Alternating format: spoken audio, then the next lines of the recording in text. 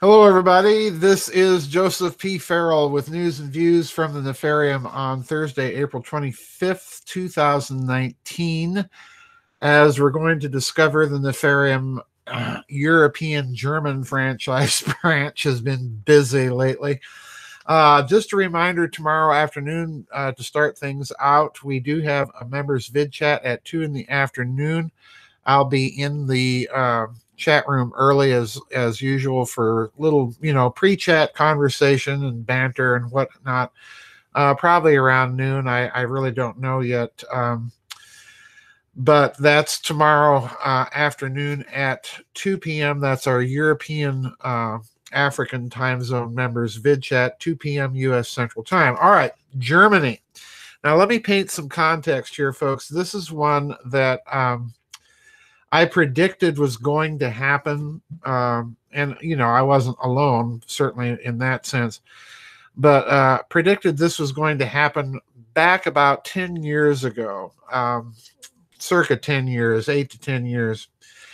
And the prediction was, number one, that Germany was going to rearm. That was first. And secondly, that Germany was going to press for a permanent seat on the UN Security Council, giving it a veto right along with the United States, France, the United Kingdom, China, and Russia.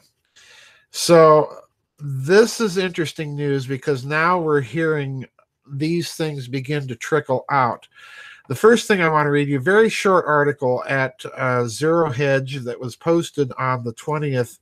And I'm going to read this whole article. Then I want to go over to an article that appeared on the Fordham Political Review, Fordham University in New York. So here we go with Zero Hedge. And the headline of this article is Germany Wants Nuclear Bombers. I'm calling to mind that old Tom Lehrer song.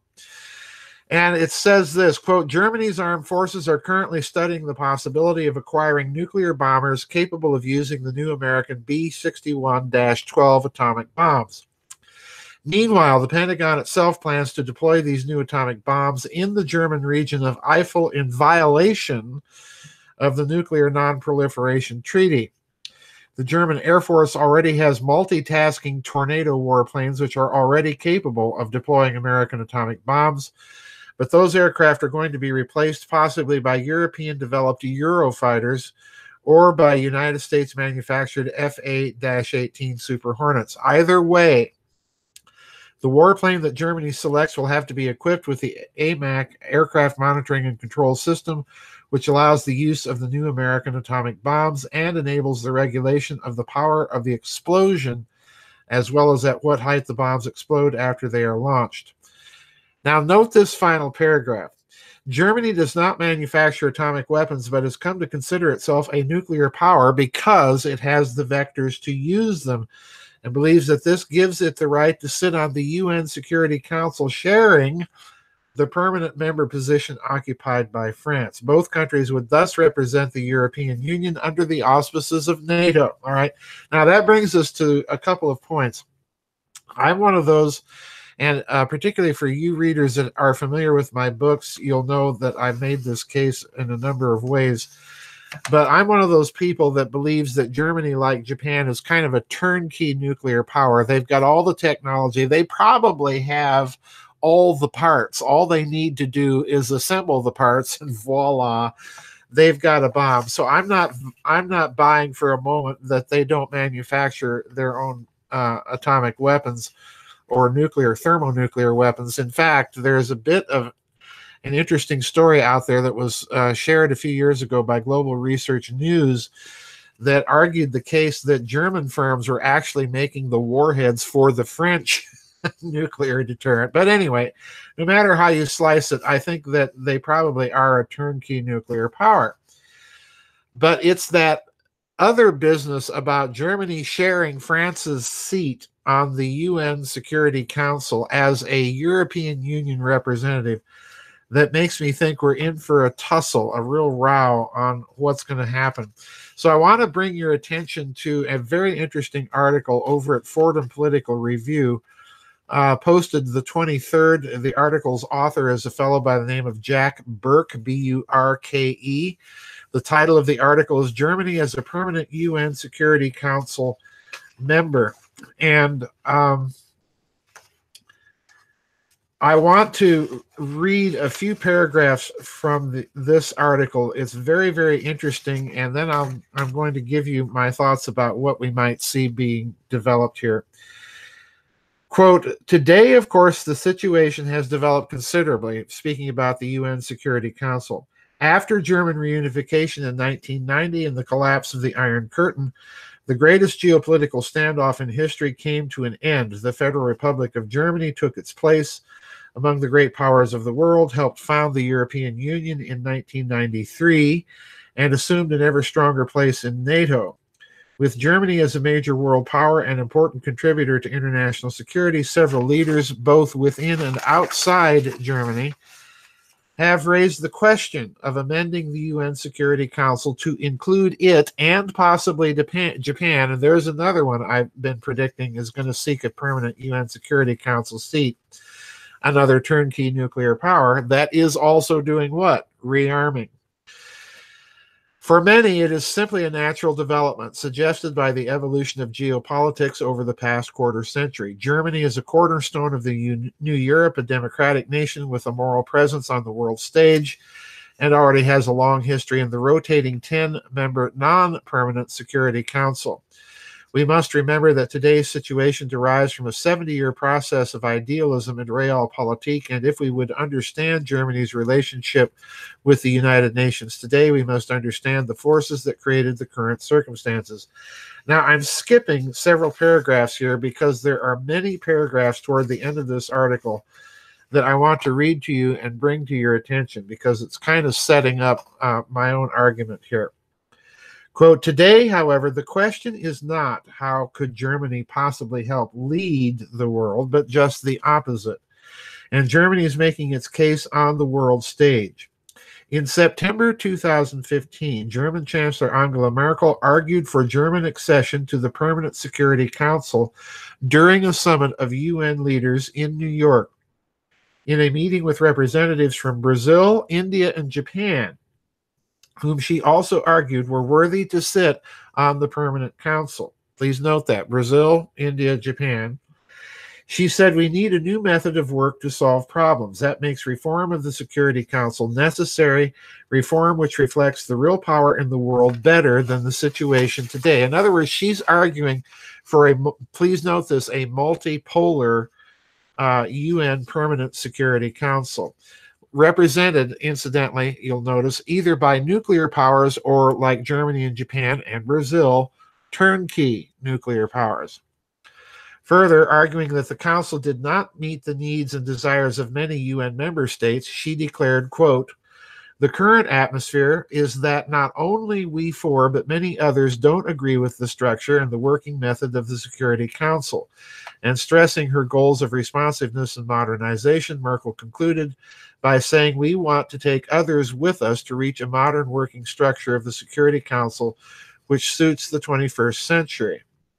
But Chancellor Merkel is hardly the first to advocate for such a reform. As early as 2000, French President Jacques Chirac advocated for a two-speed Europe and the accession of Germany to the Permanent Security Council. Now note, this is the French president arguing Germany should have a permanent seat, not, please note, not a shared seat representing the EU with France. That's key here, folks. Pardon me. In a speech in Berlin that year, he said Germany's engagement, its ranking as a great power, its international influence meant that France would like to see them recognized with a permanent seat on the Security Council. Significantly, this was a year after Germany's troop commitment to the conflict in Kosovo, which signified its first active military deployment since the end of the Second World War. Over the past decade, several other leaders have expressed their desire for the German accession, including German Chancellor Gerhard Schroeder. In other words, it's across all partisan lines in Germany. Gerhard Schroeder, who in 2004 made explicit that Germany desired to be a part of the Security Council and have the veto right like the other permanent members. He said in no uncertain terms that Germany has the right to a seat and that his nation was ready to accept more responsibility on the world stage. Similarly, in 2015, the UK's ambassador to the UN said his nation officially supported Germany's bid for a permanent seat on the council, a position also shared by the French government. In other words, the United Kingdom, pardon me, is on board with this. On the other hand, some nations feel that Britain and France should give up their seats for a common EU seat on the Security Council, a view officially advanced in the European Parliament in 2015. Such a proposal would obviously preclude Germany becoming a member in its own right. Incidentally, Italy also opposes German accession for reasons of national interest, concerned that a German seat on the Permanent Council would further marginalize its position in Europe. However, the proposal for the common seat, although supported by Italy and the Netherlands, has met strong opposition and at the moment seems unlikely to come to pass. Considering this, it seems there would be enough support for German accession if the case were finally opened. But how probable is it in the near future? In addition to Germany and Japan, both India and Brazil are eager for permanent seats, and the commentators have raised concern over the effects of expanding the council too widely. So what do we have here? What's really going on? Number one, I suspect that this is, as we've seen, Germany is wanting a permanent seat.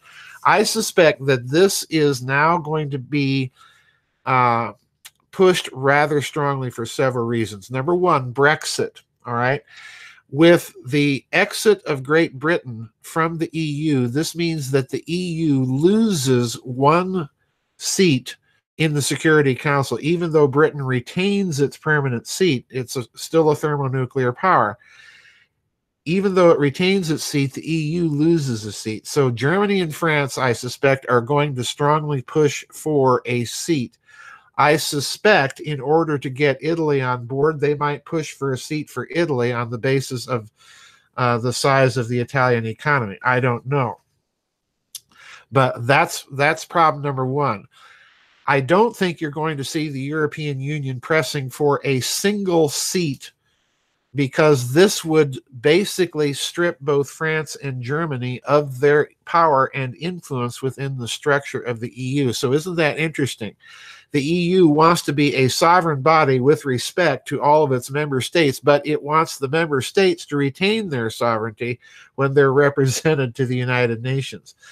So, in other words, I think you're going to see this push go forward, and I suspect you're going to see now, since Japan is rearming, I suspect you're going to see Germany in the next few years begin slowly and then increase the pace of rearming Germany.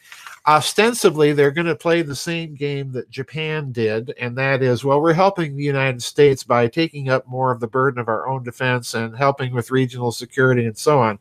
The long-term game is simply to bypass the United States completely, both in terms of reserve currency status and in terms of being the guarantor, big stick of Western security. So I suspect you're going to see Germany in the next few years, over the next decade, begin to rearm, first very slowly and then picking up the pace rather dramatically. And this is going to also fuel this desire for a permanent seat. That means, in effect, that UN actions in the future now are likely to include, if Germany and Japan do get permanent seats, are likely to include German and Japanese troops being used in foreign interventions. So bear that in mind. Usually that's what Security Council resolutions mean. And this means that the people that are on the Permanent Council send troops to back up their will. Now, the real key here is the EU. I suspect that Germany is pressing for this now because they're losing a vote in the EU with the Brexit. And this is the key. And I think you're going to see Italy and the Netherlands put pressure in the EU to have a single permanent seat. France is going to reject that because they've already committed, as has the United Kingdom, to a permanent German seat.